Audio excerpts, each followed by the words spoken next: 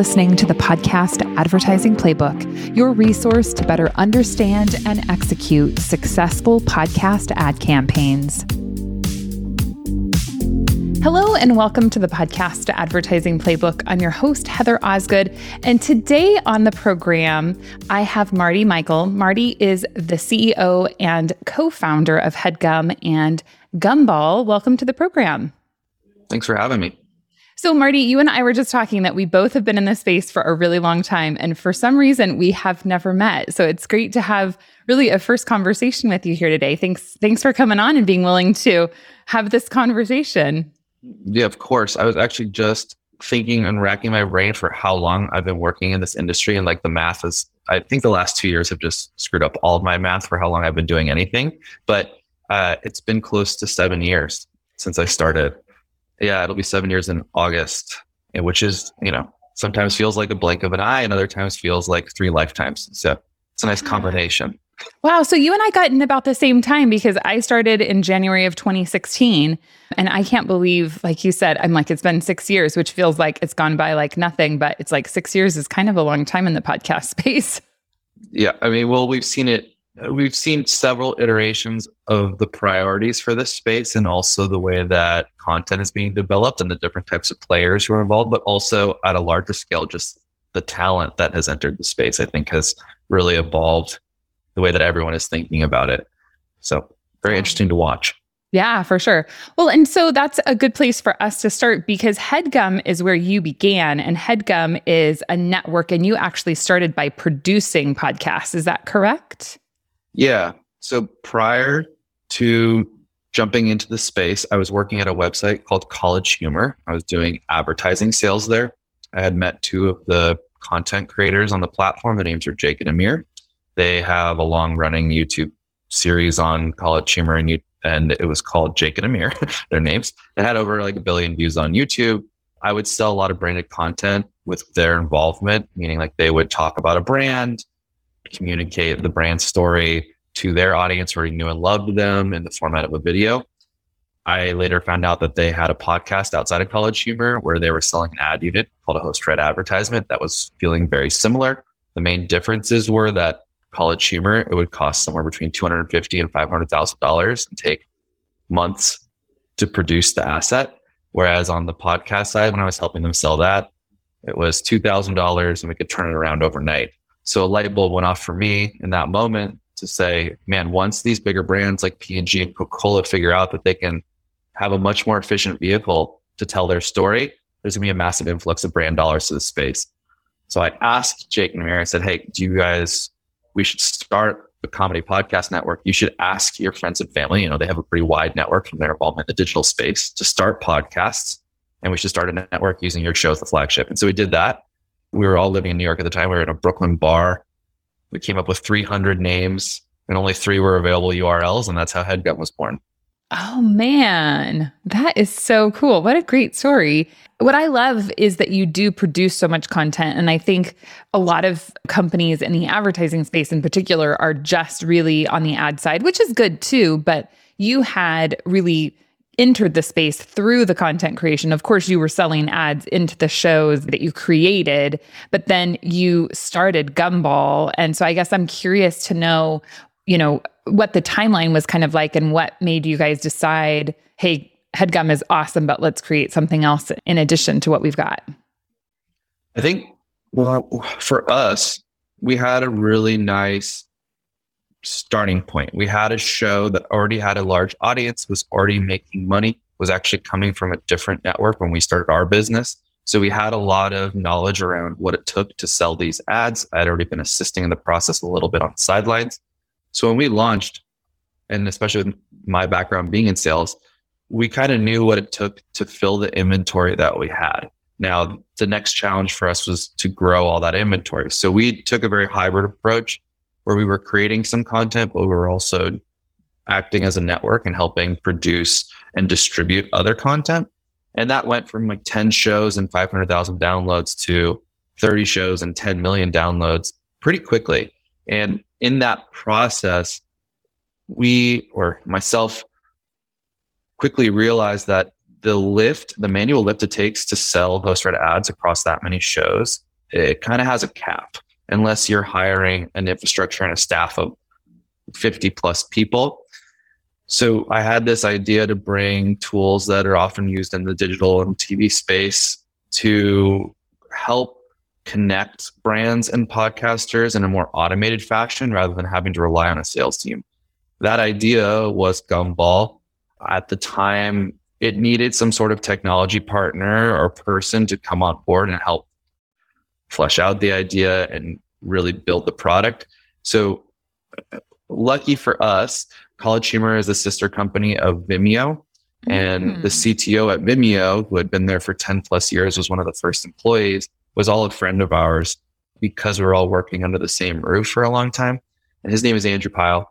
Andrew joined us after I pitched him on the idea and started building Gumball. So we've been working on that internally for like 2 years before launching it publicly at the beginning of 2020. And really, there isn't anyone more qualified to be working on a product like this. He's a very, very talented engineer. And so that helped us spearhead that project and launch that. What we found is that it decreased the amount of work that we were doing on selling and connecting brands with podcasters by about 80 to 90%. Really? So it allowed us to start scaling the business much more rapidly. And we've been adding shows onto the platform. We've been seeing a lot of success with the halo effects of having 350, 400 brands already utilizing the shows that are on the platform that we started with the content we had been producing and creating for a long time, and getting those brands to test new shows who are joining the platform, and vice versa. New shows that join, maybe there's an advertiser that hasn't worked with some of the other shows that are on the platform, bringing that advertiser into the space to buy it across the entire catalog and marketplace. It's working really well. So we're seeing a lot of traction on both sides. It's been very fun to watch. I think, looking back 4 years ago, this was like a really fun idea.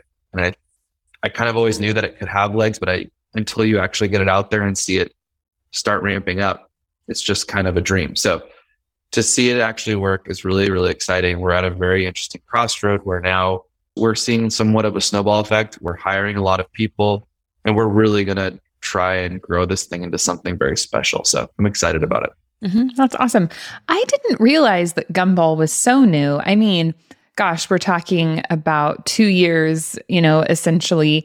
In my mind, it was older than that. So kudos to you for doing a good job, because in my mind, I thought it had been around longer. I'm curious, I do feel like there has been an uplift in the number of marketplaces. AdvertiseCast, I think, is probably like the first one to exist. And, obviously you've got Gumball, you've got Podcorn, you've got Zvook now, which is kind of a newer platform. Trying to think of others. I don't know. There are others like maybe Red Circle, where it feels like there are, I would say, several kind of more marketplace type sites now than there had been for a long time. What kind of sets Gumball apart, or what makes you different than some of the other marketplaces? It's a great question. And there are tons. So not a ton, but there are a few. And you named the ones that I would have named. If we look at the landscape in general, a few of them, the first two you named, are both been acquired. So they're in different places now, integrating with different other platforms to try and create something bigger. One of the things that we did so successfully that really sets us apart is that we standardized the unit that's being sold and allowed that to work across all the shows that are listed in the marketplace. What that does is it allows a brand to come in, shop all the different shows, and see real-time available inventory, add it to your cart, and check out within like 30 seconds. So you can actually, as a brand, come in, build a plan, see what's actually available, check out with a credit card, and it purchases the campaign, places those ads on the podcaster on the creator side, and the creator can see what ads have been purchased so they know what they need to read week over week. The transparency of all of that is something that's really special to what we're building. I think if you look at some of the other platforms, they lack that real-time available inventory. So basically what you're looking at is a message board where brands can post potential campaigns, and then the onus is on the creator to go raise their hand and try and submit for those. that is a lot of lift for a creator Mhm. who wants to focus on creating the best content they can. Mhm. So in turn, what we created is a way for them to list that inventory in real time and get it bought without them having to do anything. Mhm. I really Put the buying power back in the brand's hands. Right, which is what they want. And when we talk about scale, that's one of the challenges, right? There's so much going back and forth and yes and no, and I can maybe not, I don't know, right? Run the ads. So when you talk about creating an ad unit, do you mean that all the ad units are similar or the same? I think one of the challenges with independent content creators is this one wants to do a 30-second, this one wants to do a 60, this one's got a mid-roll, this one's got a pre-roll, this one's mid-roll is really more like a post-roll, this one's mid-roll is really more like a pre-roll, this one does dynamic insertion, this one does embedded ad reads. So are you able to try to standardize some of that or? Yeah. So the main thing that we've been able to do is identify the time frame in which an ad is running so that we can come up with a comparable impression level between show to show. So we can run embedded ads, we can run dynamic ads, we can run 30-second spots, we can run 60-second spots. And all of that is labeled transparently when a buyer is coming in. So they know exactly what they're getting when they purchase. The thing that allows us to keep the available inventory so I guess transparent, for lack of a better word, is that we basically said, okay, if your show is dropping on a Monday on a weekly cadence, we're going to sell your show 1 week at a time. So if it's a dynamic show, you're getting impressions from Monday to Sunday. And then if it's an embedded show, you're getting Monday for 30 days out, but you're getting your ad inserted on the drop date of the newest episode. So the majority of the impressions that are going to come on a dynamic show are going to be on the newest episodes, like 80%. And 20% of the rest of that inventory for the week will come from the back catalog. Now, those are estimates. Depends on how new the show is. And I'm sure you know a lot about that. But because we did that, we can actually list all the different ad slots. So let's say if I were you, for example, they have 2 different mid-roll breaks. That's how they sell their show. So they have on the platform, you come in, you can see, all right, next Monday's episode, it has 4 different ad spots available. 3 have already been purchased. 1 is still available for purchase. So you can go in, you can see exactly what that slot is. You can add it to your cart. You can then look for future weeks if you wanted to buy or test 2 or 3 weeks, and then check out once you have all of the spots that you want to add to your cart. And in terms of the quantity of shows that you have on Gumball, how many podcasts would you say you guys have on the platform right now? We have a little bit over, or we have close to 150. So when we launched with our 30 headgum shows, and that was about 2 years ago. We took our first round of investment in the middle of 2020, and we were able to hire some people to help spread the word about what we were building and started ramping up the marketplace. We went from about 30 shows to 60 shows. And then we really doubled down with the way that we were approaching the market and grew a lot faster. We made some tweaks to our messaging and really what we were prioritizing on the marketplace for creators. And so that helped us go from 60 to 150 in like the last 6 months, which is kind of that snowball effect that I was referencing earlier. Yeah, that's great.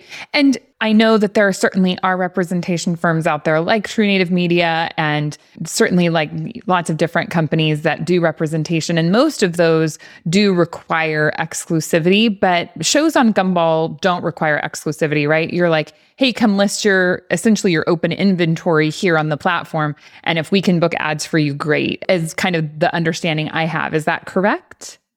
That is correct. So we work with exclusive contracts. We also work with non-exclusive contracts.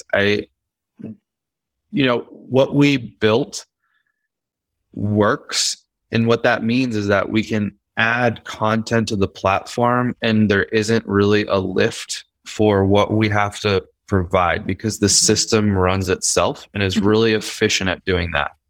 So when we're working with non-exclusive content creators, the rev share is different than when we're working with exclusive content creators.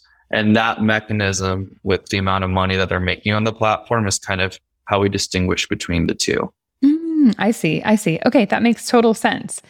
So in terms of kind of looking at all of the options there are out there for potential advertisers to purchase ads, what do you think is the best route for an advertiser to go down? I think that's one question that I get a lot when I'm talking to brand new advertisers is how should I go about buying podcast advertising? And obviously you can go direct to the show, you can go to networks, you can go to rep firms, you can go, try and buy programmatically, and then you can go to marketplaces. What kind of path would you say is a good path for a company that's brand new to podcast advertising to kind of go down in order to really put together a campaign that's going to be easy to manage, but also really gets them what they need for success? It's a great question. For me, as a salesperson, my approach is very different than me talking about what I've built, but I'll try and do a hybrid of both. I mean, the first and most important thing is to figure out exactly what the brand is, why they're excited about entering the podcast space, to try and learn a little bit more about why they even want to do this in the first place. But as someone who was on the outside selling branded content, extremely passionate about this idea of a creator talking about and telling a brand story to an audience who already knows and loves them, there is no better medium for that than podcasting. So when I made the jump over to podcasting, my priority and our priority at Gumball specifically is host-read advertising. It's bringing that brand into an audience and having that creator talk about the brand directly to that audience in a way that no one else can, because the audience knows, respects, trusts, and loves those creators that they're listening to on a weekly basis. So for me, it's telling that story to a brand to get them excited about this being the ideal place for that connection. And then talking to them about, there are many ways that you can buy that type of ad within this space, but there are very few ways in which you can do it at scale efficiently. So Gumball does that. And I think that we do it in a way that's different than anybody else. And so showing the platform and actually building out a test campaign and showing them how you can do it in 30 seconds rather than like 2 or 3 weeks in the traditional RFP process is a really exciting moment to show somebody. So typically, we don't leave calls without somebody being like, wow, I can't believe this doesn't exist anywhere else. Like, what is this? Like, how is this not a thing? And that's on us, right? Like, we got to tell that story more. More people need to know about it. And that's our big priority this year. Yeah, that's awesome. So I know one of the things that we certainly run into is that when you're doing this host-read endorsement ad, you want to make sure that the advertiser and the podcaster are mutually excited to work with one another. And I know for us, that whole vetting process where I know this morning there was a coffee company that came over, wanted to advertise on one of our shows, and the host isn't a coffee drinker. So it's like, yeah, I'm just not interested in this. And, in our minds, we're like, come on. But we're looking for those very authentic, organic ad reads. And if the host is like, hey, I don't drink coffee, I don't want to do this ad read, we have to respect that. So obviously we want, and I'm so impressed because you are spot on. I mean, a big part of the challenge in this industry is the time that it takes between, hey, I want to advertise, and okay, we've got all of the details of your campaign arranged and like we're going to get started. So how do you kind of reconcile that piece of knowing that the podcaster is going to be excited to promote that brand?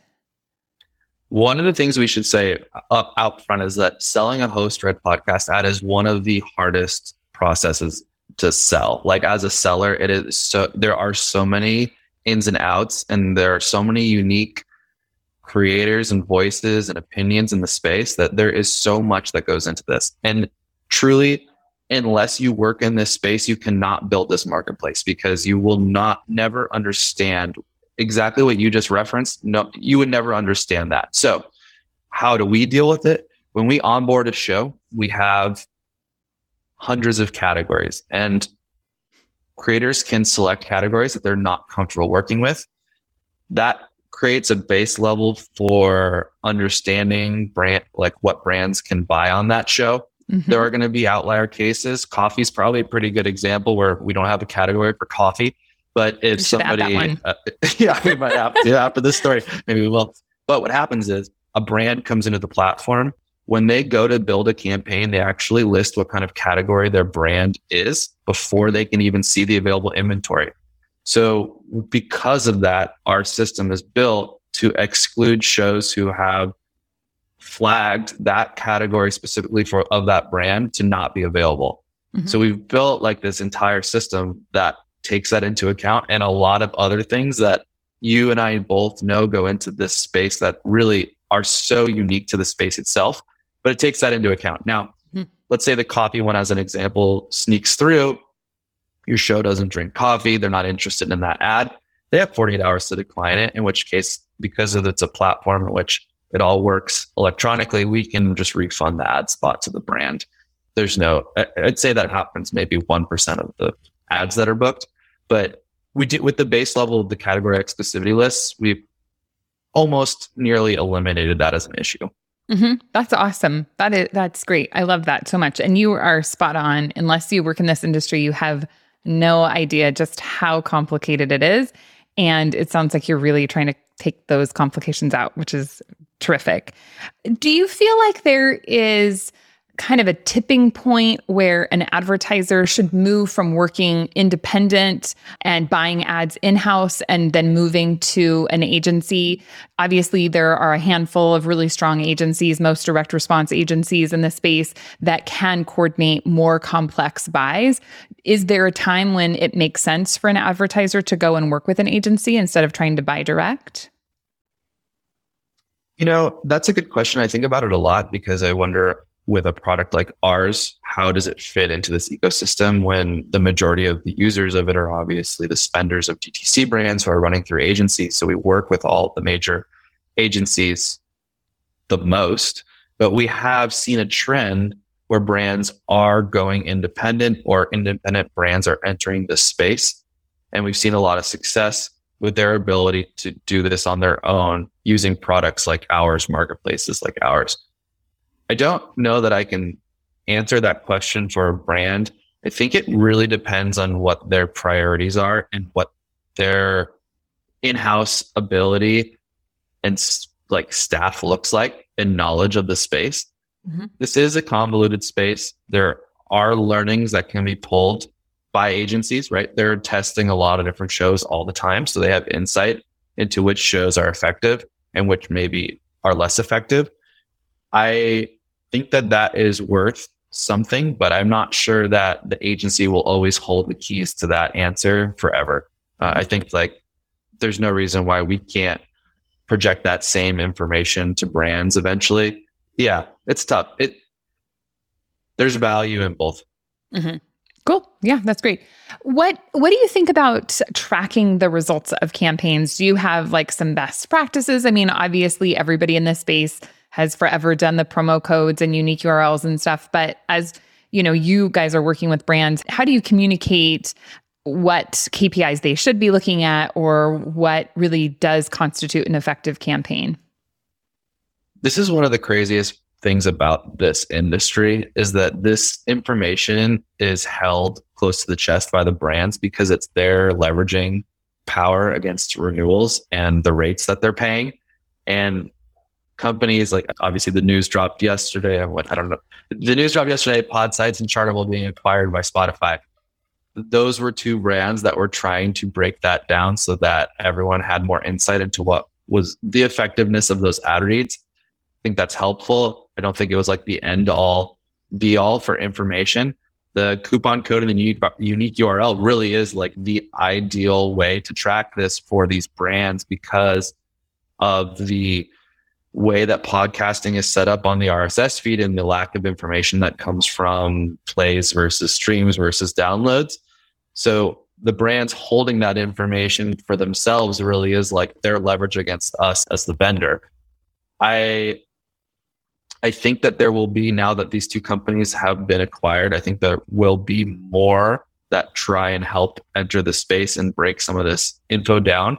I also think that the beauty of this space is that it doesn't rely on all of that data. It relies more on the human connection of this creator with the audience. So what we're going to get away from in the future is this idea that there has to be some sort of KPIs that are hit And there will be more recognition into the value of a creator talking about your brand. Like when we look at television as an example, having a spokesperson do your ad read is infinitely more valuable than not. And that intrinsic value that's not trackable is something that gets weighted very heavily in television and has what I assume is very little value currently in podcasting, when in reality, it's more intimate than any other medium because of the creator, the audience, and the recurrence of that audience coming to listen to that creator. So it's an unrivaled space as far as that connection. And I think that there will be more emphasis and value placed on that in the future than there is right now. Mm-hmm. I totally wholeheartedly agree with what you said. And it is really fascinating, Podsights and Chartable being acquired by Spotify certainly changes the landscape. And I think we're all very interested to see what is going to happen next, because in some ways, I think as an industry, we had become fairly reliant on both of those companies to provide us with a level of data. And it's going to be interesting to see if maybe that information gets put behind a wall of some sort that maybe not everyone in the industry can access. So very interested to see what happens with that. But I also, I do think that you're spot on when you're talking about the idea that this host read isn't being valued correctly. And not sure that the number is totally correct, but I had heard recently that Dax Shepard is charging a $300 CPM. And I don't know, I was talking to somebody, they're like, that's crazy. I can't believe he's charging a $300 CPM. And I'm like, is it really crazy though? Because if HelloFresh came to him and said, hey, we want you to be our brand ambassador, he'd be like, sure, that'll be $5 million. Thank you. Right? Like, I mean, you would pay celebrities and big names a lot of money for them to be a brand ambassador for you. And yet we're going to charge a $20 CPM for you to give us an endorsement read. Like, how is that in line? And it really isn't. And is a $300 CPM a little pricey? Yeah, it's a little pricey, but is it pricey enough for who that person is and the type of an endorsement that a brand is getting? What are your thoughts? I mean, I fully agree. I think that there will continue to be a shift. I think that the layer of programmatic that's happening and the layer of host-read that are kind of running side by side, they're not ever one isn't going to outdo the other. What will happen is that one will provide an understanding for the value of the other. Meaning, if you're a programmatic seller, your value is your ability to reach an exact lookalike audience member at scale across multiple different shows. Whereas the opposite is, if you're a host-read buyer, like you're looking at this because this isn't an endorsement from a creator or a celebrity who understands their audience unlike any other. So when we talk about CPMs, there will be a wider division between the two, because one happens in a more programmatic way, which is programmatic, which means you can do it more easily. There isn't a lot of lift and you can make that happen at scale for a specific user that you're looking for. And then there's host-read, which involves like a little bit more lift. It's an ambassador talking about your brand, and that will it'll translate to more value, which means higher CPM. So the two will kind of start to separate. Whereas right now they seem like they're kind of still pretty close and people aren't really differentiating the two as much as they should. So when that gap widens, well, let's say someone like Dax Shepard is pulling that gap open. And that is where I see it happening, where it's going. I think the real thing that we're solving for at Gumball is that we're trying to apply this simplicity of programmatic buying to the value of host-read advertising. Mm-hmm. So that is really what our main goal is to accomplish. Mm-hmm. Yeah. And it makes so much sense. I agree with you on programmatic and host-read ads as well. I think that it is really challenging sometimes because we work really closely with Megaphone, which, love their hosting platform, and also love that Spotify is bringing all these programmatic ads, into the space, and Spotify provides a lot of targeting. But I mean, from what they tell me, and I don't know how true it is, but they say that they're selling programmatic somewhere between $50 and $60 CPM, depending on the targeting that's available. And when we've got companies like AdvertiseCast publishing a $23 average CPM for host reads, I'm like, where is the disconnect here? And why is it that programmatic in some cases is sold for quite a bit more. Of course, then you have other companies like Spreaker that I know typically can sell at a $5 to $10 CPM. So there's huge different ranges, but I would love to see the host read ad really be valued for what it truly is. And when you think about all of the work that goes into creating a host read ad, it is leaps and bounds more work than a programmatic ad. So it makes sense to me, not to mention all of the value that it brings, right? That it would make sense that it should be more expensive. So I am hoping that we see a widening there. And, not that no one wants a race to the bottom for any podcast inventory, be it programmatic or, host read ads, but I would like to see there be a larger differentiation between the two. So your prediction is that will happen?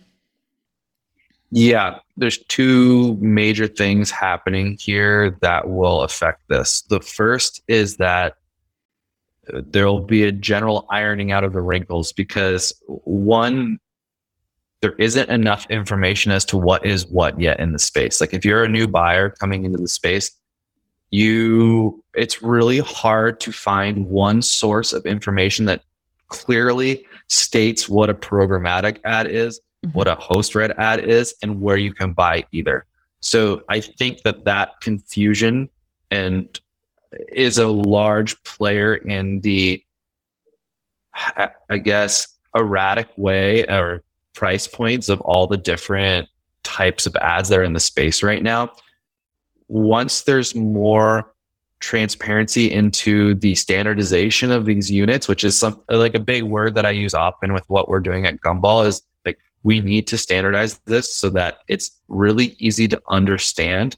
Like right now, if you are even a HelloFresh and you talk to 3 different networks, they're all selling their ad units differently. Like that's not a helpful thing for a new advertiser coming to the space, trying to figure out how they buy the space.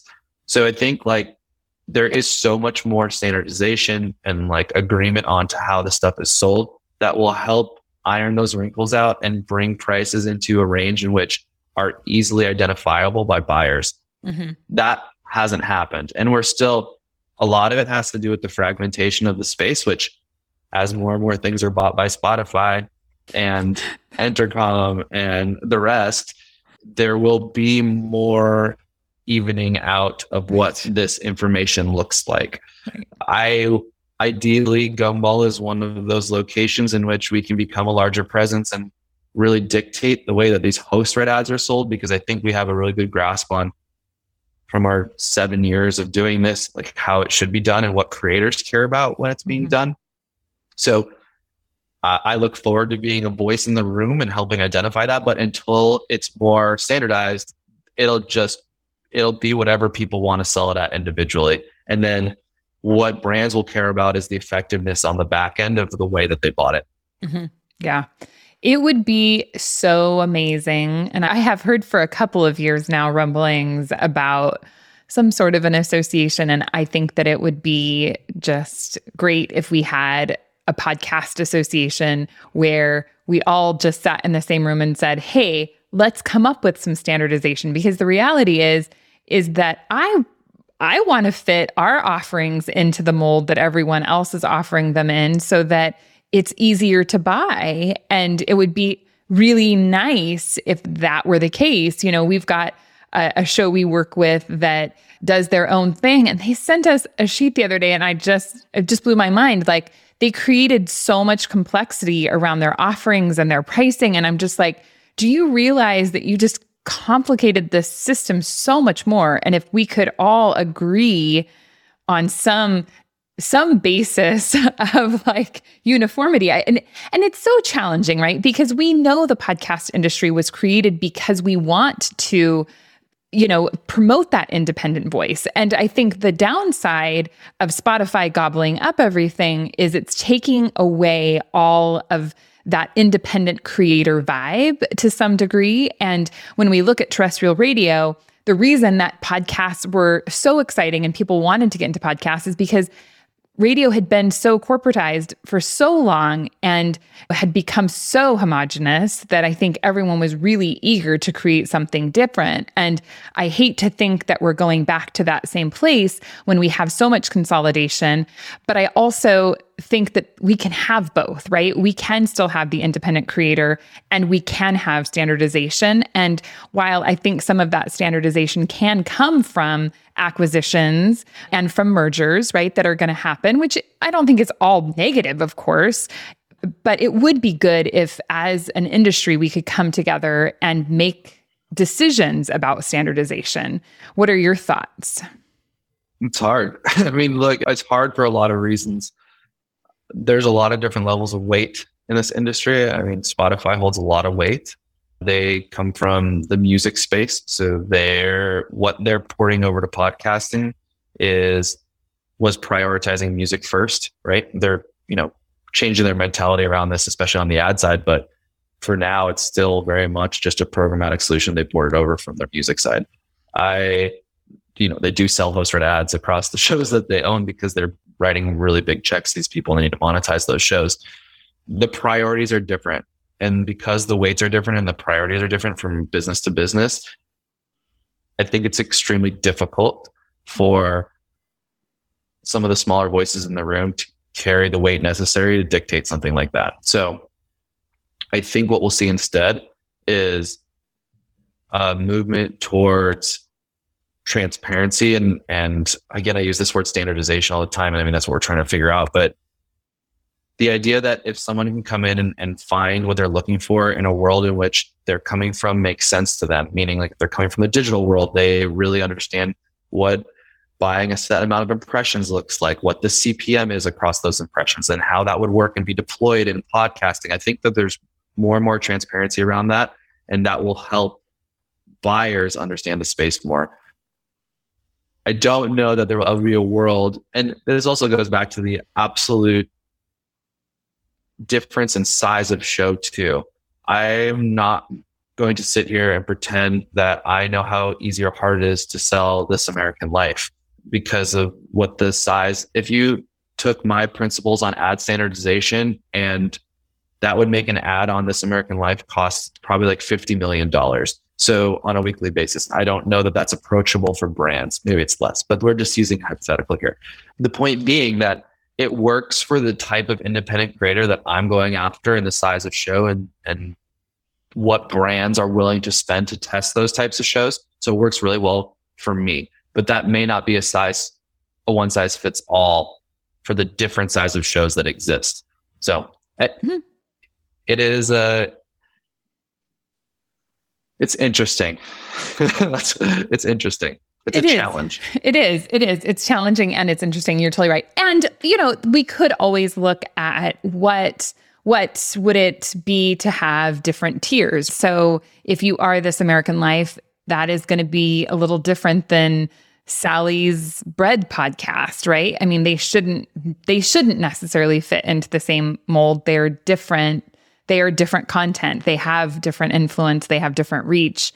One of the things that I always look to is YouTube. And I was talking to an advertiser the other day about purchasing YouTube impressions because I feel like more and more podcasters are putting their shows out on YouTube as well. And I was like, hey, what are your thoughts about purchasing? This show has got a great YouTube following, blah, blah, blah. And they're like, yeah, it's great. We can see the views. We can go into YouTube, we can see the views. And there's this level of transparency with YouTube that we really like. And wouldn't it be nice in podcasting if you could just open a show and say, oh, this show has this kind of viewership or listenership, right? Like it has this size audience. But yeah, there are so many fun things that we could tackle. And I know we need to start wrapping it up. If you were going to give a new advertiser in the space 3 tips on, how to enter the space and really succeed, what would those tips be? Wow. Try and do some of your own research. So try and figure out, typically the process for this is that someone on the brand side has a favorite podcast that they listen to, and they want their brand to have a voice on that podcast. So what they'll typically do is start with that show and figure out from there how to buy on the show. which is an interesting way. I mean, it gets people into the space and it's happening all the time. It's why you hear unique brands on specific shows that are 20,000 download shows, but also 20 million download shows. It's like there's just dedicated audiences to all different sizes of shows. And those people have real jobs too. And some of them work as marketers for these brands. So it transfers into how they want to buy the show. Yes. I guess the 3 tips I would say is like, why do you like that show? Right. So if it is because you're loyal to that creator, keep in mind that every single creator has an equally loyal audience that they're tapping into. So break outside of, definitely do what you want to do and buy that show. But I would say try and find other shows that look similar to that.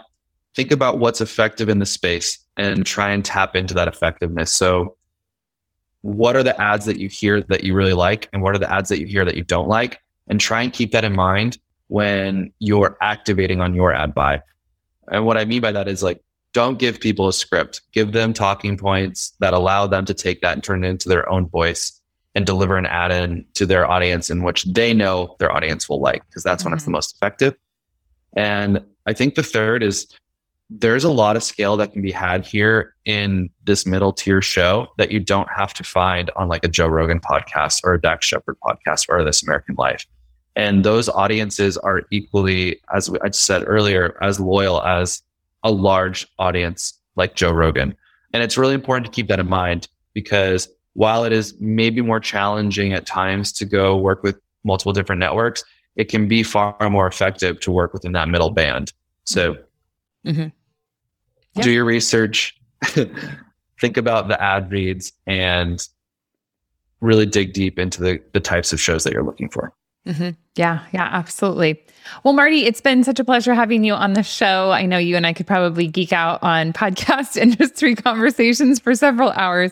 So thank you for condensing it down into this interview. If people want to try out Gumball, or if they want to get in touch with you, where can they find you? Yeah, gumball.fm. You can go to the homepage and you can submit to either be a brand or a podcaster, and that'll notify us and we'll get in touch with you right after that. Perfect. That sounds great. Thank you so much for listening to the episode today. If you would like to get a free marketer's guide to podcast advertising, you can head on over to TrueNativeMedia.com and you will find that guide there. I hope that you have enjoyed this episode as much as I have, and I will catch you on the next one. Thanks so much. Thank you for listening to the Podcast Advertising Playbook, your source to a better understanding of the podcast advertising industry.